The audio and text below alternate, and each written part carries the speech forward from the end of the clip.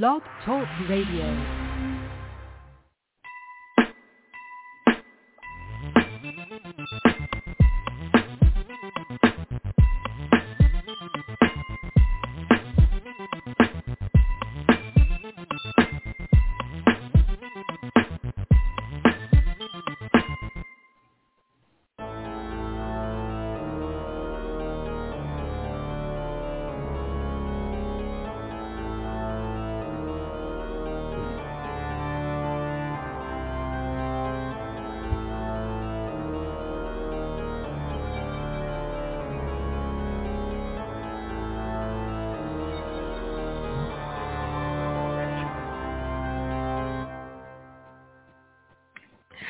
Good evening, everybody. Today is May 21st, 2021, and this is Fright Talk.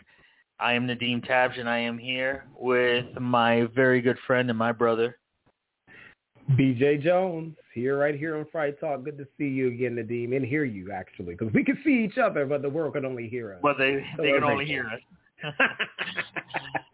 And tonight, we're going to dive into the Curtis Mansion. It's historic. It's beautiful. It's in Miami Springs in South Florida. The place has had a very unforgettable but somewhat unusual past. So we're going to have a great discussion about this phenomenal building, and of course, that's going to spiral us into other phenomenal buildings and things that might be going on in our own backyards. If you'd like to speak to us at any time during the live podcast, you can call in at 347-539-5372. Again, the number is 347-539-5372. You can email your questions or comments to us if you're a little shy and you don't want to call in at everydayfolkslisten@gmail.com. Again, that's everydayfolkslisten@gmail.com or frighttalkguys@gmail.com. You can always DM us in Instagram at NTABSCH, that's NTABSH, at Dr. Billy Jones, or at Fright Talk Guys. So before we get started today, Billy, my dear friend, how are you? I'm doing very well. I have to tell you, Nadeem, I'll share with the world. I've had the pleasure via COVID. There have been some benefits, folks, and I was able to attend my very first StokerCon, which is a horror writers convention, and it's taking place in Denver, but I'm able to enjoy it from the luxury of my home, and I'm just so inspired by the creatives that are in the world who celebrate what we do, Nadeem. So props and shout out to the Horror Writers Association for an incredible weekend. And I also want to share, if I may, I want to say a shout out to Anike Madison, who just returned with her show on Journey into Passion right here on Everyday Folks. Go and check out her last episode, which aired on Saturday, May 15th. And then lastly, I got some stuff coming up too. We'll talk a little more about that in the end of the show coming up for Everyday Folks. You know, Nadeem, I have to share. Thanks to you, I know about the Curtis Mansion. I knew of it, but I always thought it was in Coral Gables somewhere. I didn't think it was in Miami Springs until Nadeem and his lovely wife, my dear friends, took me and my better half on a tour of their town, their city, and we actually drove in to the area. We were able to drive up as close as we could because there was an event or venue going on the night of. And he also took the time. I got my own personal historian here because Nadeem is a historian, and he's a historian by day in his work and as an educator. But it was nice to get the story.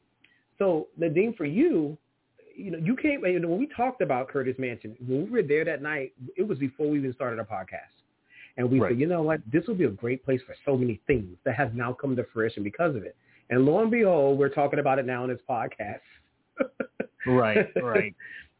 And it's in our own backyard, really. It's not that far away from you. It's blocks from me.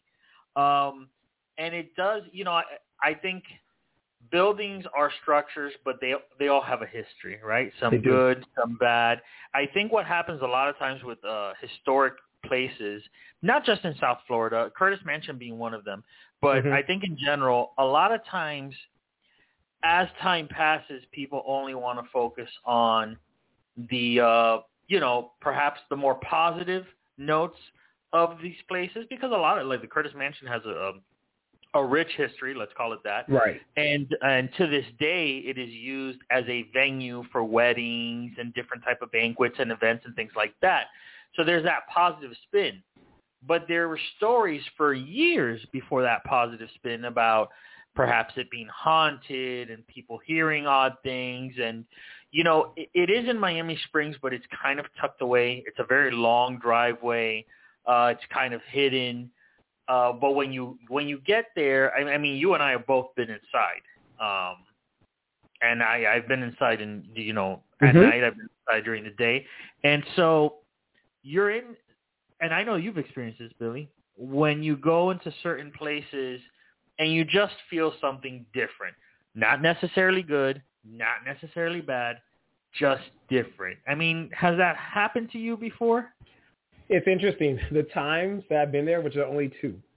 One was for like a general, like an event. There was something going on there, actually. I can't recall when, but I'm talking a good decade plus ago.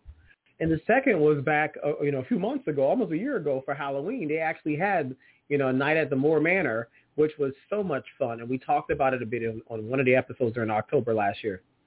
What I have to share that I found most fascinating was the architecture that is in Pueblo style. Yeah. It's a huge facility. And folks, you got to understand, this is an early 20th century edifice.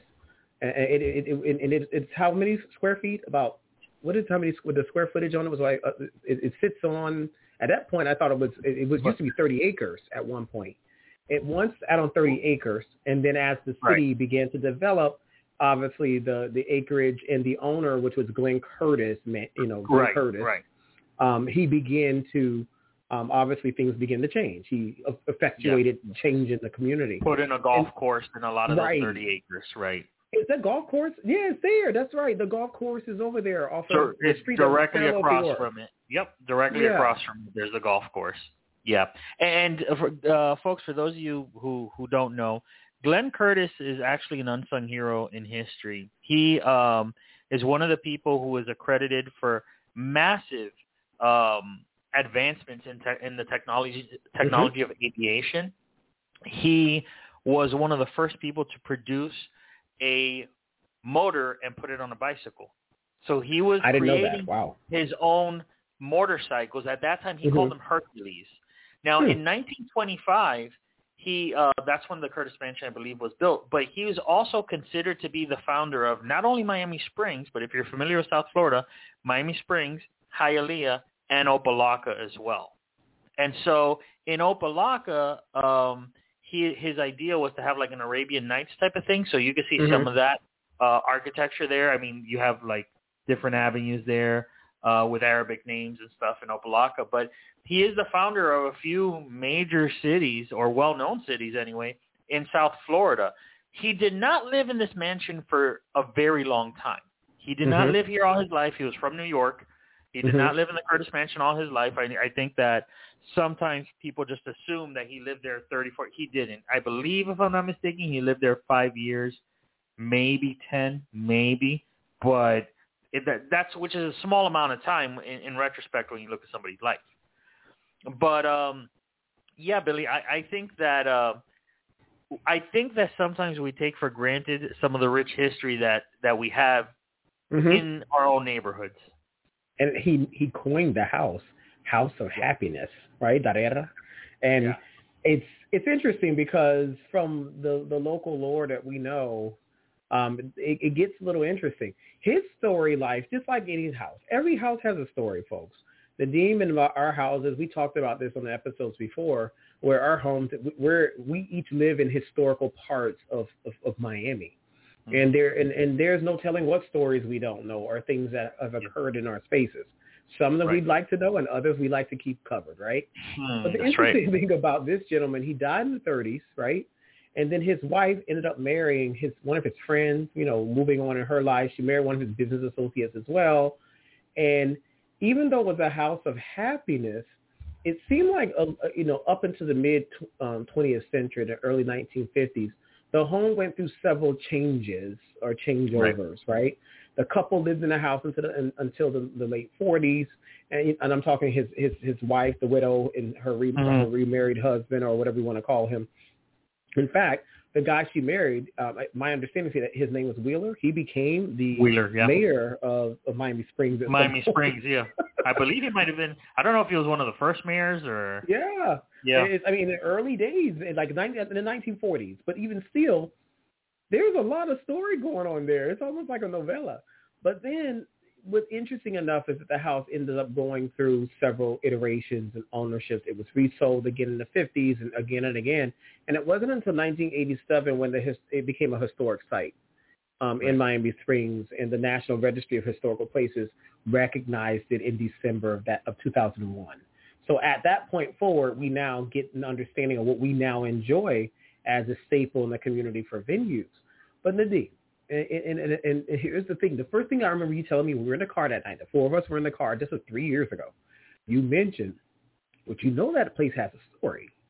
What is the story? What are the versions of the story that you know? So there's various versions of the story. Okay. This is absolutely true. That house had burned down several times. Mm-hmm. Okay, I've heard that. So you told me that. Or there were fires. Mm-hmm. Mysterious fires. So it could be somebody, vandals. It could have been teenagers hanging out. But it did go through several fires before the house, and it went through a long process to get funded for it to get remodeled. Same type of Alamo architecture that they decided to keep. You would hear, one of the stories was that he passed away in the home, and that's not true. He did not pass away in the home, right? Right. The wife didn't kill herself there. None of that happened. However, it has been stated that if you drive by, there's the street that runs next to Curtis Mansion is called Deer Run. And if you drive down Deer Run, you can see the tennis court that belongs to the mansion a good distance away from the property, right? So it was a little bit of a walk to get to it. People often would claim that if you were by there at night, you would hear people screaming on the tennis court, or as if they were shouting during a match. Lights turning on and off that you would see at night from there's homes around it that you can see, and lights turning on and off at night when nobody was there. I do know that when I was a teenager, it was a spot that was known to be haunted. At least that was the rumor. And teenagers would try to go because, hey, it's a dare, you want to go in and you want to see what's going on. But it was very well guarded at the time. The Miami Springs Police Department did not mess around. They did not like people being on that property if you were not supposed to be. And so the different versions of the stories were, he had killed himself, the wife had killed himself, and she had an abortion. I mean, all of these things, none of those things happened. Okay, so none of those things were, historically, none of those things are true. Other than it's often been reported that there's been strange goings-ons in that place. Now, the design of that place, when you walk in, to the left is what you would call a parlor, but the type of parlor where you greet people, where the fireplace is and stuff like that to your left-hand side, and it's pretty big. So it's a pretty big space. And so if you're in there and you kind of put yourself in the mindset of those times, you realize that I've been in the mansion. So folks, for you guys listening, the mansion is not furnished. It is empty. Right. Okay, if you go into the rooms, it is empty. There's an office and there's a kitchen, but the rooms are generally empty. And so when you go into a hollow space like that, there's an eerier feeling to it. As time has progressed, Billy, that notion of the Curtis Mansion being haunted or whatever the case is, I don't know if it's because it's bad PR, it doesn't look good, and because in the end of the day there were rumors, but it's not something that I don't think is talked about as often as it used to be. And I'm not sure why that is. I don't know if it's one of those things where we only want to bring the positive light to things. I'm not sure. Do you have any theories on that? I mean, time? I suppose that with time, as new generations move forward, and you can say this, having lived in Miami Springs, and Chris all her life, your lovely wife, and you there almost 2 decades yourself, the town's changed not even in 10 years. You've seen such an evolution, right, in the town. And as people leave and their stories and the lore, some remain. And if it's not cemented enough to keep people captivated, it just doesn't hold root. It doesn't take root. And so I think what's happened is that people have evolved, and the community has evolved. The stories have dissipated. But I will say this. Now, you've been there. I've only been there for events, okay? Right. Like for events, and I only had, I was there for a haunted attraction, and I was astounded by what I saw. Right. But you've been there when there's nothing else going on there but one central space, right? Correct. Would you live there? That's a very oddly shaped house. So folks, I'm going to do the best I can to describe it. When you walk into the left-hand side, you have that pretty large parlor. You also have the main staircase to the left. Now, that main staircase, if you take it and you walk through, when you get to the top of that staircase, you can overlook the parlor. So you look down to your left, you'll see the parlor. It's almost like a balcony. Right. But that takes you down to only a portion of the second floor of the house. So here's the interesting part. If you go back down that stairs and you go outside, Glenn Curtis wanted a separate stairway that he wouldn't have to be seen if he wanted to go upstairs to his office. He didn't want to have to go through the main stairs. So they built a stairway outside, which I believe you took, Billy, and it overlooks a courtyard outside. That would take you to his office. If you went into his office and you went through, don't ask me how I know this because I went through there. I went through there with the person who works there, just so you know. I wasn't just rifling through a place. There was I don't know if secret door is the right word, but there was a door that when you take that door, it leads you back to the other side of where that main staircase is. Really? Yes. Interesting, because the way I'm remembering it. And it's interesting because I kind of felt odd. It was a very narrow staircase also, and during the attraction, I was just astounded how it took us through a portion of the house, upstairs and downstairs, and it was a fun experience. But what you're saying is absolutely true. Folks, we have to also be careful not to get caught up because we live in a very modern time, and when we have older homes, all of our homes that we own today at one point were were pre-construction, right? They were the pre-construction homes in the type of the day. Now those homes have been modified. They've been brought up. There's each of our homes in Miami, at least Nadim's and ours, are mid-century moderns. So we have elements of the past, but they have flavor of the today, right? That house in itself, because of its unique influence, its architectural influence, which is so fascinating, that in itself, I thought is super cool. It juts out. You could be riding down the street and then there it is, the mansion. Right. And unlike other mansions, folks, here's something different that I appreciate about this mansion. It doesn't look creepy to me, because of its architectural type. Also, too, what reinforces the tropes of scary houses today? Victorian homes, right? Right, and so we don't have that going on. And also, it helps that it's in a very beautiful city. And so, because Miami Springs is fabulous, there's not an ugly house there. And so it complements the space in a very unique way. Does that make sense? Yeah. But yet when you walk in, and I will tell you for the time when I was there, not for a haunted attraction, but just for another venue, we had to go out on the patio area. I thought, okay, I feel like I was walking to a theme park, and it felt very commercial. It didn't feel like a home. And ironically, like you said, nothing was changed or transformed other than no furniture there. And, of course, restorations over the years to keep it in its original form. Right. Yeah, the restorations were made. The kitchen is enormous, but these things have been updated. These things have been restored because, remember, there were several fires. And, and even researching, it's very difficult to find the information about those fires, to be honest with you. The reason that I know that those things took place is because you can talk to many Miami Springs residents that have been in Miami Springs for a very long time, who've lived here all their life, and they recollect those fires because it happened in the 90s. So people remember, and I remember when coming into Springs, maybe when I first moved here or maybe before, and I remember that before it was restored, and it was just a husk, more or less. So it did take some time for it to be restored. Yeah. Now, And Billy, folks, I have to tell them, Nadeem, we got to tell them what time it is. So I see that we're already 19 minutes on the hour, and we appreciate some of your questions that are coming in. I got a couple that are popping in here, and as well as those of you who have others to send, go ahead and send those over to everydayfolkslisten@gmail.com. Again, that's everydayfolkslisten@gmail.com, or send them on Instagram to ntabs or Fright Talk Guys, and that's NTABSCH.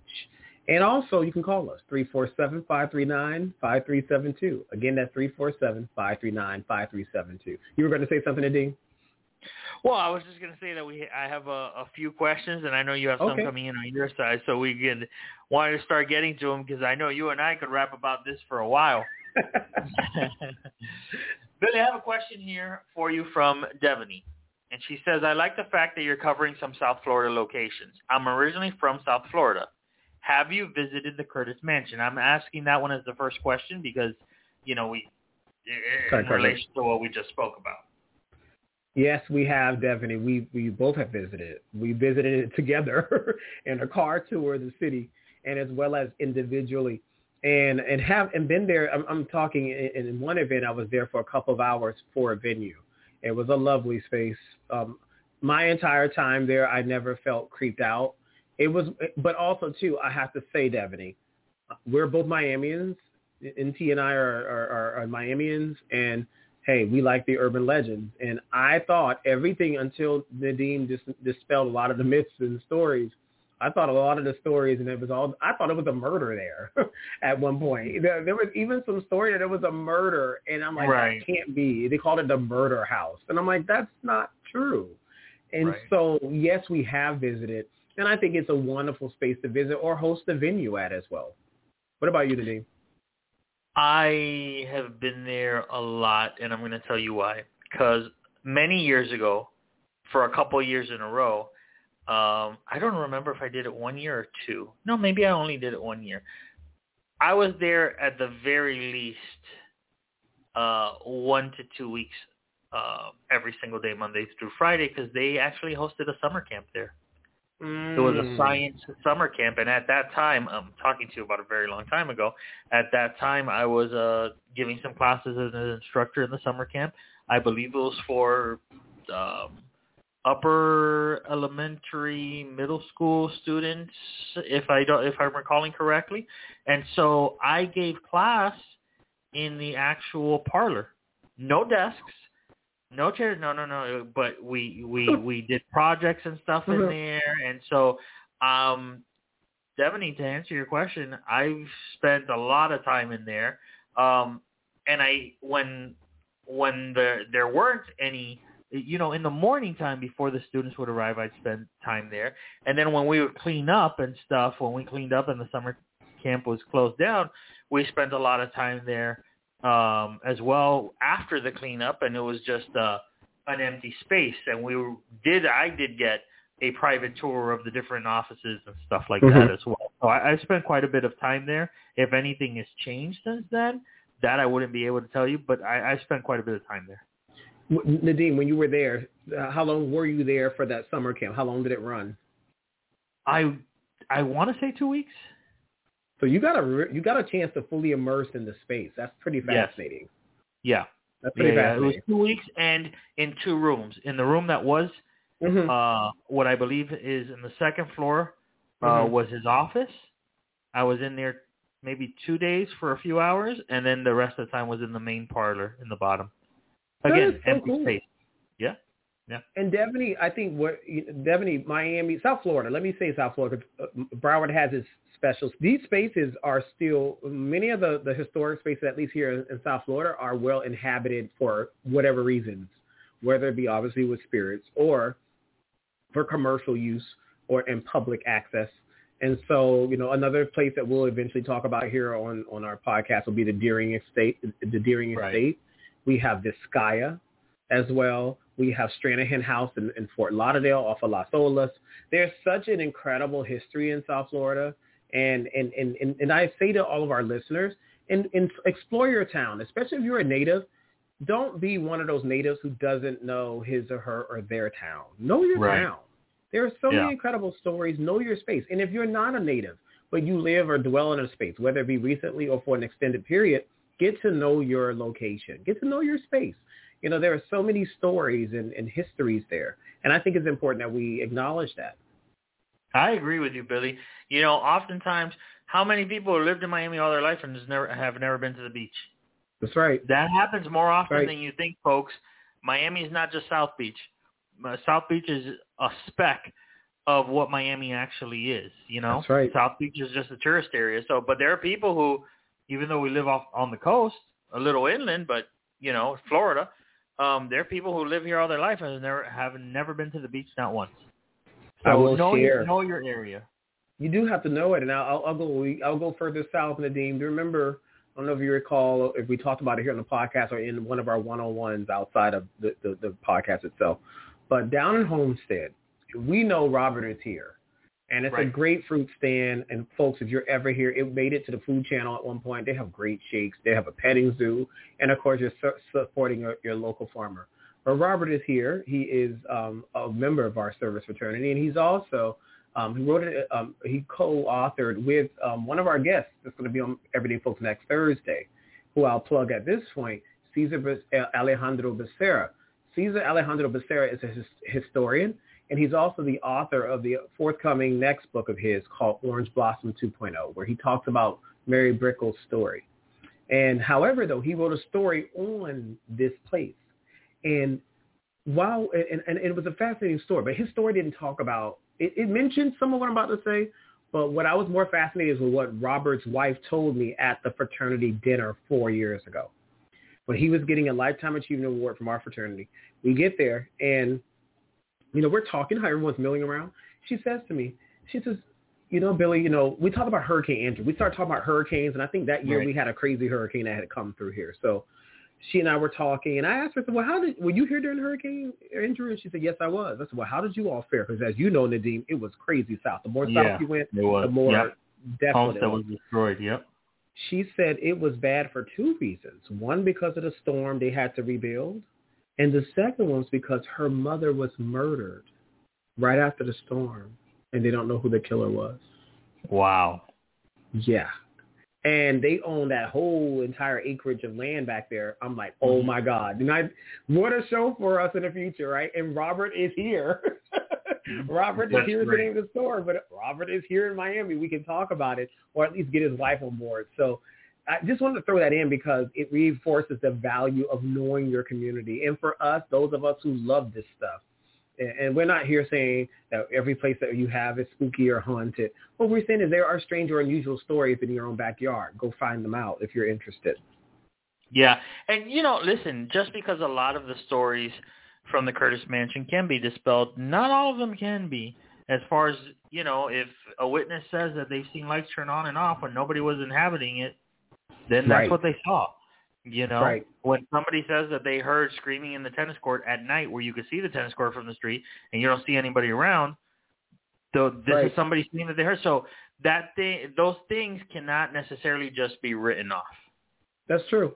And folks, we're coming up on the half hour, so we'll go ahead and do the plug now so we can dive into these questions that are coming in or comments. Our number to call us is 347-539-5372. Again, that call-in is 347-539-5372. And it is obvious that you're not shy, so we're forever grateful for your inbox comments here, at least on my end, and what you're sending to Nadeem. But our inbox options are for email, everydayfolkslisten@gmail.com. And if you can for now, just go to Instagram and go to Fright Talk Guys or go to NTABS, NTBASCH, and we'll go ahead and do our best to get back with you. So, Nadeem, I got to throw this one out at you. Listen to this. Denver. Right. We love Denver. Hey, Denver, yes. Denver, the listener, a very loyal fan here. We're grateful.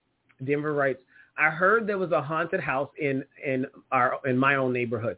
An older woman died peacefully in her sleep. She was a widow. Then her children sold her house. The new owners claim all sorts of things are happening there.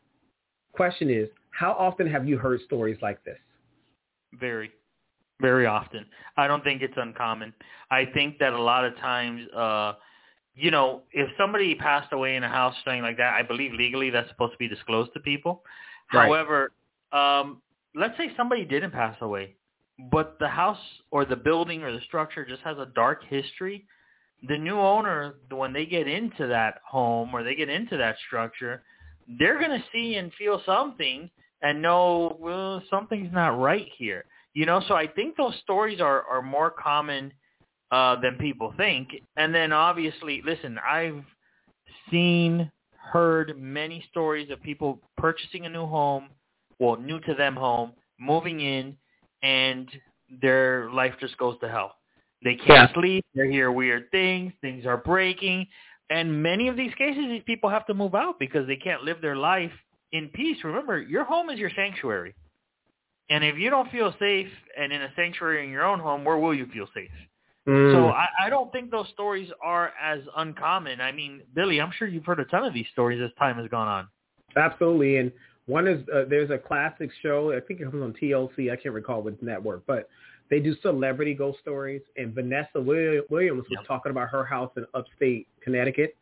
And she mentioned how she bought the house. She and her husband, who's another famous celebrity at the time, bought the home. And while they were in their room, because their bedroom's on the first floor, they saw, watching TV at night, they saw like somebody was walking by the window with a flashlight. And they looked, they're like, what is this? So he went and looked, but there was no one on the premises, right? And then surely thereafter, their relationship began to have and experience turmoil, and he ended up leaving. She had kids, and she stayed home in the house, and he ended up separating and later divorced. But then she said they didn't have any other issues until she wanted to start doing some architectural changes and renovations in the home, and that's when things started happening, when the home's architecture began to change. And while she was talking to one of the narrators, she has a huge estate, and in the yard, it was at night, and one of the the light posts, the lights in her yard, one of them, as they were talking, all of a sudden just went out. And she said, see, there's an example. She said, I could be sitting here, I feel like I'm being watched.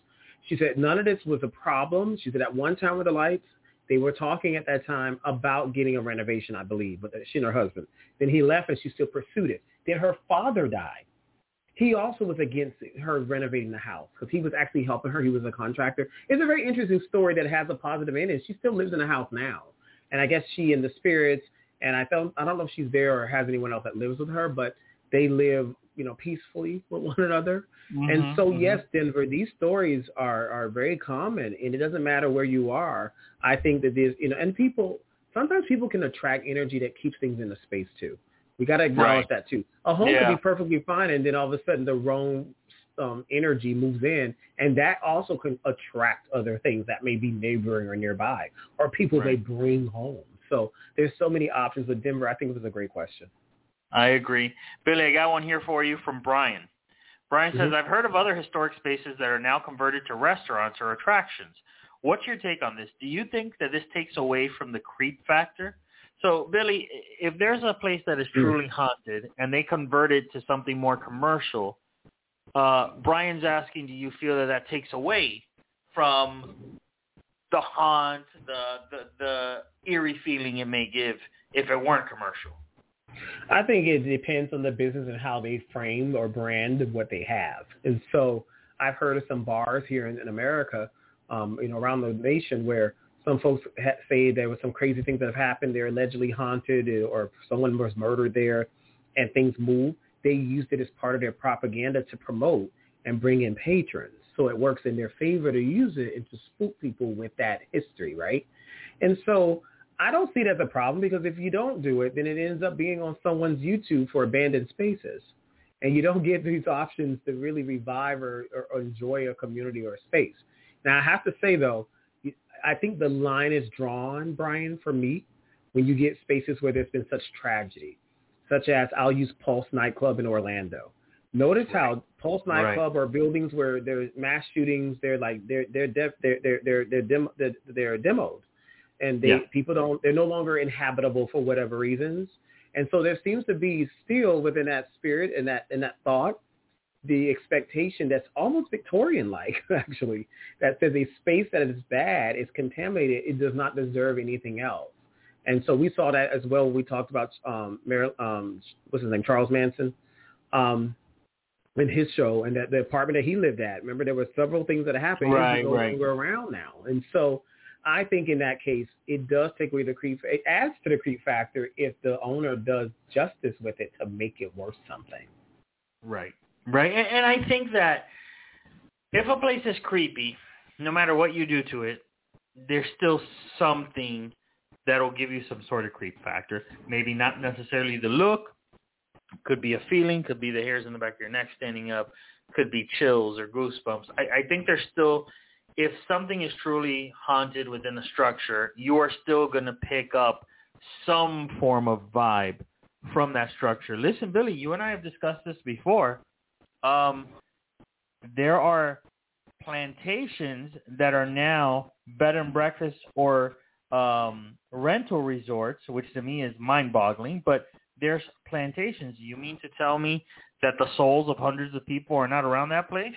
I mean, maybe not, but my guess is probably. I mean, you can only think if you have a location where so many horrific things have happened, whether it's death or torture or whatever the case is, that's in that structure. That's in that space. I don't know. Oh, that's a great point, Nadeem. I agree. I think that that aspect of keeping history alive is one thing. I don't know, and you and I hold the same views. I don't know if we can go enjoy a time there. I wouldn't mind visiting or like a historic site, like a tour, but I don't know if I could stay there, right? Right. And so it's quite fascinating that people do these things, Brian. There's so many things. But Brian, it goes back to this. Who's to say what we don't know about the Publix that we go shop at or the locations that we go and have dinner at? There may be stories. Something could have very well happened on that land and consecrated it, but we only know what we know because it's told to us. But if we don't know what we know and it's not told to us, then it can't scare us. So it's a very interesting space. But for us, we, the Fright Talk guys, want to know. We actually do want to know. Yes, we do. Great question, Brian. Thank you. That was a good question. I got one coming in now from Karen. Karen writes, I believe there can be just bad spaces that are cursed for some reason.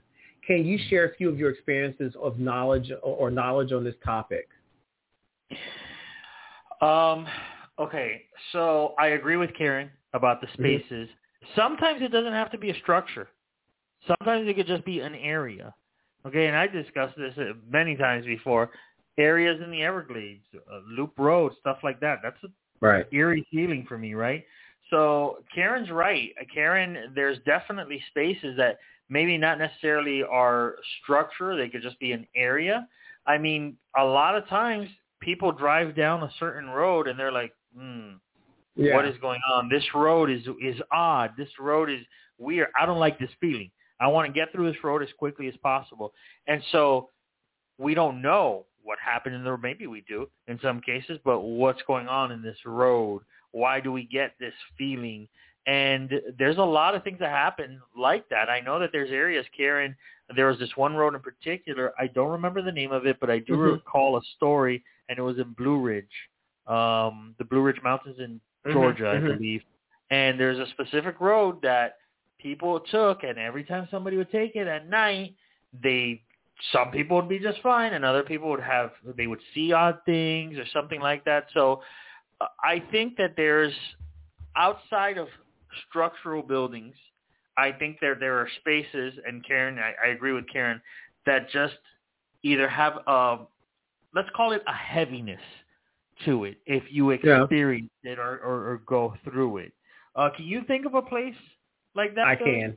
When I was house hunting, I think I told you this story. When I was house hunting for my first condo, and I remember the realtor, he took me to several spaces.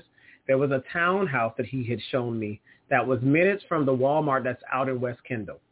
And I got there. The place looked wonderful. But soon as I got in and stepped, and we were there for a few minutes, I didn't want to be there. It's something about the space. And he said, the kitchen was it was stunning, high finishes, recently remodeled. The owner was there. She was a lady. She and her husband, they were leaving, but she was the one who greeted us. And she said they were leaving to go to another home. So there was nothing as far as I knew of a tragedy or something. I felt something was off there that did not agree with me spiritually, and I did not want to buy it.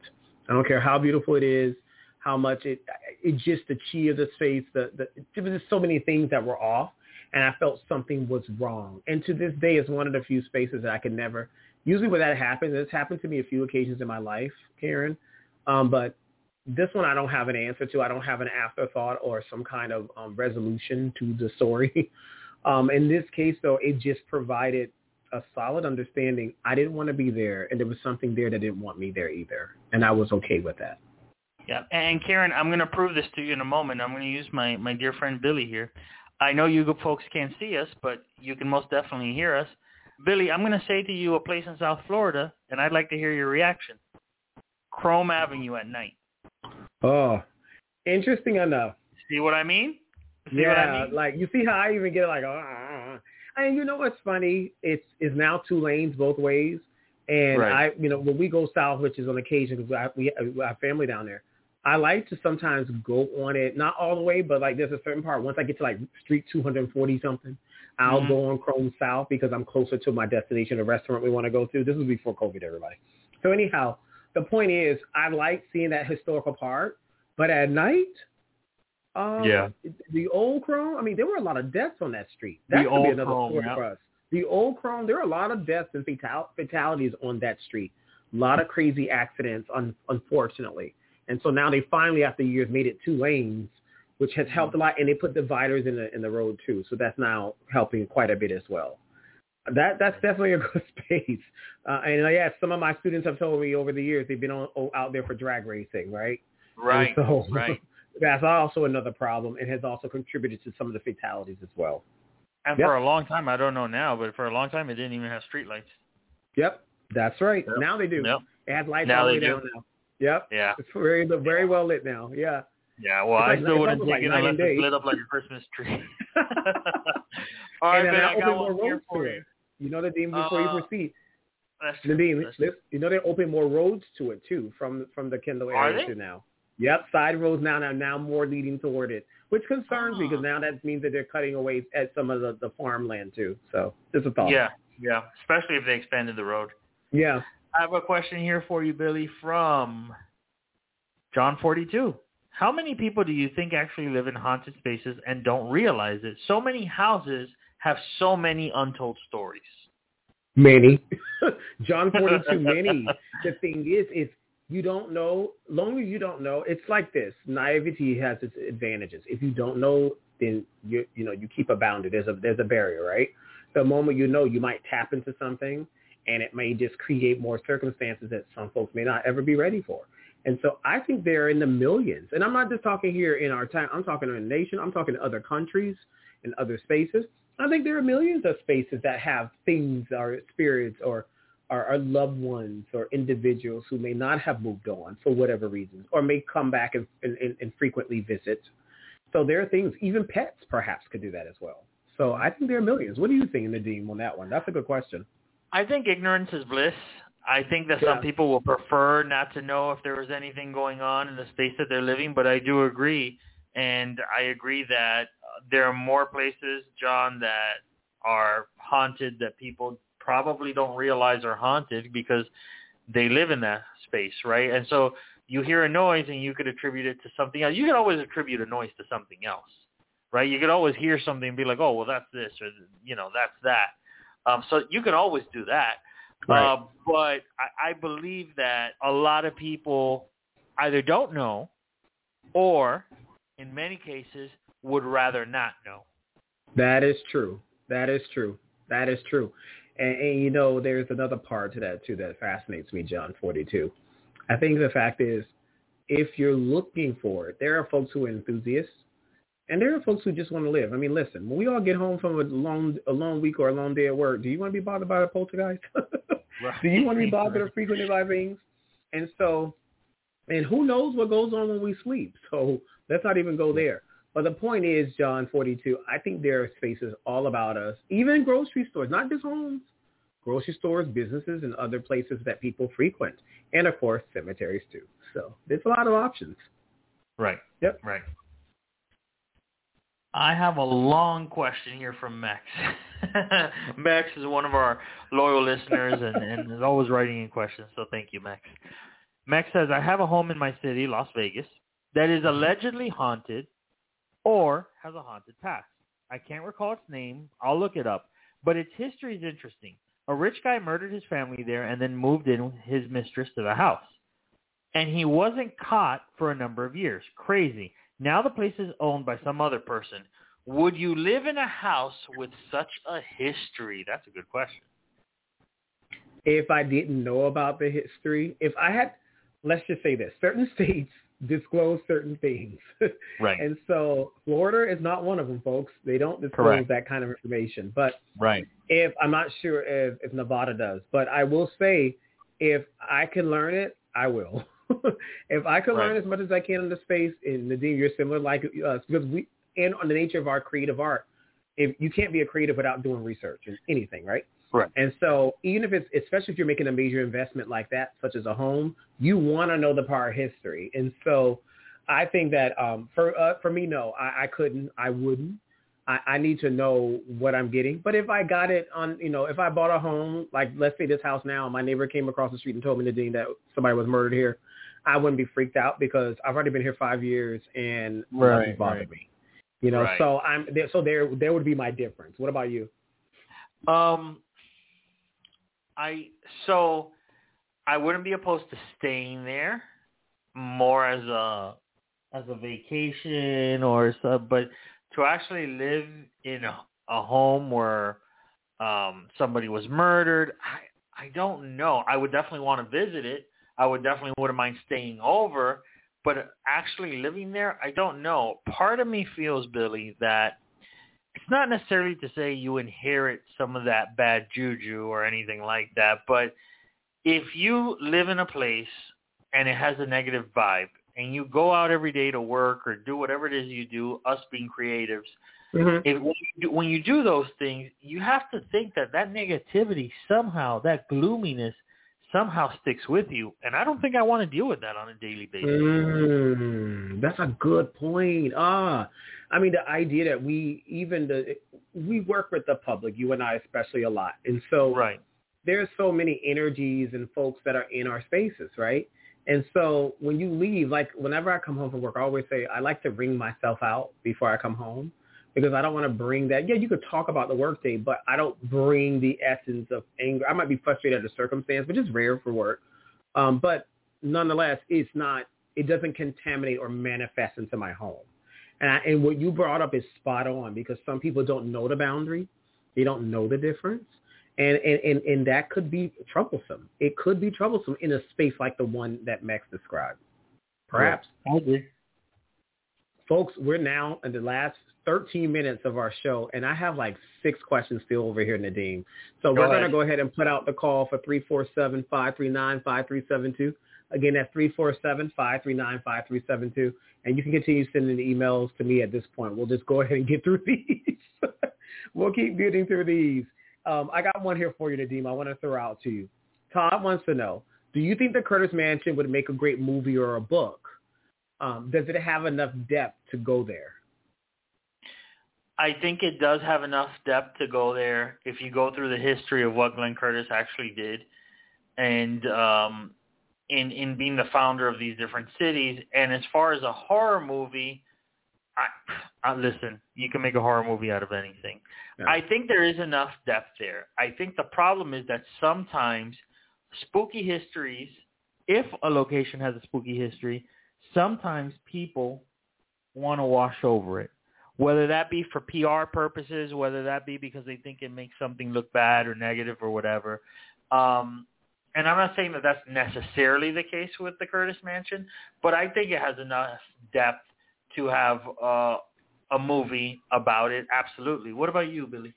I do too. I think if it follows in the spirit of Shirley Jackson, The Haunting of Hill House, with a house, very rare that you get a house, and there's other movies that have done that. There's some on Netflix that have done it too, but a house that takes on the entity and form of a character, and the house somehow becomes part of the family story, that would be super cool. So play almost like in a thriller, a psychological thriller, more than horror. I think it definitely could go there while using the historical backdrop of the Curtis family as the storyline. I think it definitely has potential. It truly does. Yeah, I agree. And I mean, remember, this is somebody who was, for those of you that don't know, he's on the same level as Ford. He's on the same level as Edison. Okay, so he's on that level. He just, in American history, he's kind of glazed over for whatever reason. Hey, Nadine, got one coming in. Look at this. Pete444 writes, do you think in time that old spirits just go away when their presence or connection to a space has well exceeded its time? I think in some cases it does. Again, with the understanding that I don't think all spirits are negative entities, because they're not. They're absolutely not. I think, I guess if he's asking if they would just move on, I think it's possible. I think that sometimes spirits or entities stay connected to a certain structure much longer than they would even like. But I do think it's possible that you feel an eerie feeling in one moment, and then maybe you go by sometime later and that feeling is gone, and there's a better, more positive note that you get when you go in there. I mean, do you think, Billy, that spirits or entities are always attached to a specific spot? I'm at a crossroads. I'll tell you why. Because if you think about the idea of spirits, yes, if a spirit dwells in a space because of some tragedy and it wants to remind, or it hasn't left or crossed over to the other side, okay, I can buy that. But then if you think about the spirit still hanging out, and at some point the people who you once loved, if you were once hanging out with them, now are with you on the other side, then why are you here? So it's almost like, so now, I mean, now it might be a series, the whole family upset because you can't, the living and the dead have two different spaces of existence now. And so I'm torn here, Pete, because of the fact that maybe perhaps people make those connections sometimes, just like we as individuals. You never meet someone, Nadeem, and you like, I don't even know this person, but you feel like a kindred spirit, like us. Yes. Like I feel like I've known you far longer than we've known each other. Right. And so then that could perhaps happen in spaces or for spirits. Maybe they feel the same thing. Their human identity or thoughts still exist, perhaps, and they want to attach themselves to something. So there's a possibility, Pete. Good question. Yep. I think I ran through all the ones on my side. Did I? Okay. I have one more. Okay. Someone asked, how does the community feel about the Curtis Mansion? Does the place experience vandalism or other unwanted actions because of its history? That's a good question. Wow. I can tell you that now it does not, from what I know, it does not experience any vandalism. It's pretty well looked after. The city of Miami Springs, it is one of the jewels of Miami Springs. The police department does a very good job of monitoring that area. So vandals, no, that's I don't think that's an issue. Now, perhaps when it had burned down a few times and it just looked like a husk, well, maybe that was an issue then. With maybe vagrants or something like that going in. And then in reference to how the community feels about it, I think people who've lived in Miami Springs long enough have just always been used to the Curtis Mansion always being there because it always has been in some way, shape, or form. I think that a lot of people just see it now as for what it is. It's a venue. It's not a museum. They don't see it as a haunted house. Some people think that it has that there's perhaps a negative energy, but for the most part, I would say that it's seen in a very positive light because it is a venue that no matter how people have discussed the negativity, it's a venue that does have joyous occasions like weddings and birthday parties and things like that. And I think that sometimes a lot of that positive energy can actually, overtake any type of negative connotation it may have. Got one coming for you, Nadine, from Scarecrow 97. This is a good one. Would you spend a night in the Curtis Mansion? Scarecrow 97, right? Would you spend a night in the Curtis Mansion? Yes. Is it inhabitable? Yeah, there's no furniture. Right. Yeah, I mean, there's a front desk that's literally a desk you can pick up and move. There's perhaps a desk in a smaller office upstairs, maybe a rug. Obviously, they do wedding venues, so I don't know if they have stored somewhere chairs or anything like that. If there was, can you take a sleeping bag And if you were to say, hey, I want to stay here, can I take a sleeping bag? It's inhabitable to the point that you're sheltered inside, but it's not furnished. But would I? I would. Yeah, me too. I'm with you. I'll go, and we do it together. In fact, I'd be willing to do a ghost hunt there. Definitely, I'd do one there. Absolutely. Scarecrow 97.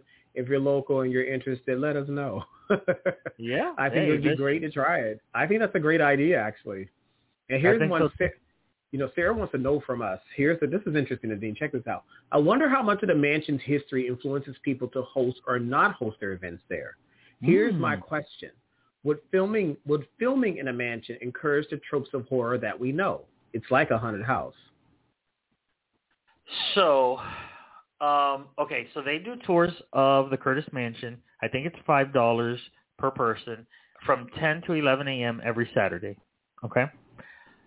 As far as does it stop people from, I think that, okay, if you want to have an event and you've heard terrible things or whatever, or this place is haunted, whatever the case is, you may automatically not want to go there. Right. So there's that. When somebody is showing the space for rental purposes, because it's a business, I'm sure it does not. It's not advertised that this place is haunted or could have been haunted. I'm sure they don't even mention the fires. And so, would enthusiasts go? I think enthusiasts would go. Like-minded people like ourselves that are into horror. Sarah, if you're local, from 10 to 11 every Saturday, they do tours. Check it out. I mean, the tour is obviously during the day, but even during the day, it will give you a good feel of the space. Nadine, this has been a great episode. I mean, the conversations have been great, and we thank all of our listeners today for all this awesome feedback and thoughts, because we thought, at least when I was coming into this, we thought at first it's such a great staple. And if you're not in Miami or know the South Florida region, this could be a hit or miss. But it's apparent that those of you who are listening know a lot more. So we thank you so much. And we have a surprise to them coming up. 2 weeks from today is June 4th, and we're going to be talking about the Axeman at 7 p.m. And now there's a lot to dive in there and a whole other geographic location to explore. And then after that, 2 weeks after that, on June 18th, we're going to be looking at underworld figures. So we have a lot of cool things that are coming up. And let me also say, folks, we're at the it'll be June, and we would honestly say at this point, we're 5 months away already from Halloween, right? So there's a lot to come up, and you know what? The world is rebounding in different ways. Let's see what 2021 Halloween looked like. There's so many possibilities. So we're building on something good here, folks. So do check us out on everydayfolksradio.com. Go and check out our lineup under the news podcast listing. You can see some of our shows coming up all the way up till October. And we can't thank you enough. Any final words for them, Nadine? Well, I'd like to I want to echo your sentiments. I want to thank you guys for listening, for all the questions that come in, for all the love that you guys show us. So please remember that you can always follow us, and we encourage you. Follow us on Instagram. Everybody's on Instagram. So are we. Follow us on Instagram or on Facebook. On Instagram, it's Fright Talk, guys. Facebook is the same thing. And I'm going to remind you, I don't even know, Billy, because I've lost track of what episode this is. Oh, okay. I've lost, I don't know the track of our individual series, but I could tell you today is episode 211 on Everyday Folks. On Everyday Folks. Wow. Yeah, so we lost track. I know we're like over 20 at this point. So right. Yeah. So what I think, if you listened in to 1 or 2 episodes and you enjoyed it, and maybe you have listened into a ton of our episodes and you don't remember the other ones, or maybe you missed it, go back. We're on iTunes. We're on Google Play. Yeah, go back and you can hear the show. And, of course, we appreciate it so much, and we appreciate all the love. So go back, listen to all our content, and thank you guys so much for always listening and being a part of this great journey with us. And hopefully we inspired you to perhaps visit the Curtis Mansion and take the tours on Saturday. Thank you again, everyone. Take care, and we'll be back soon.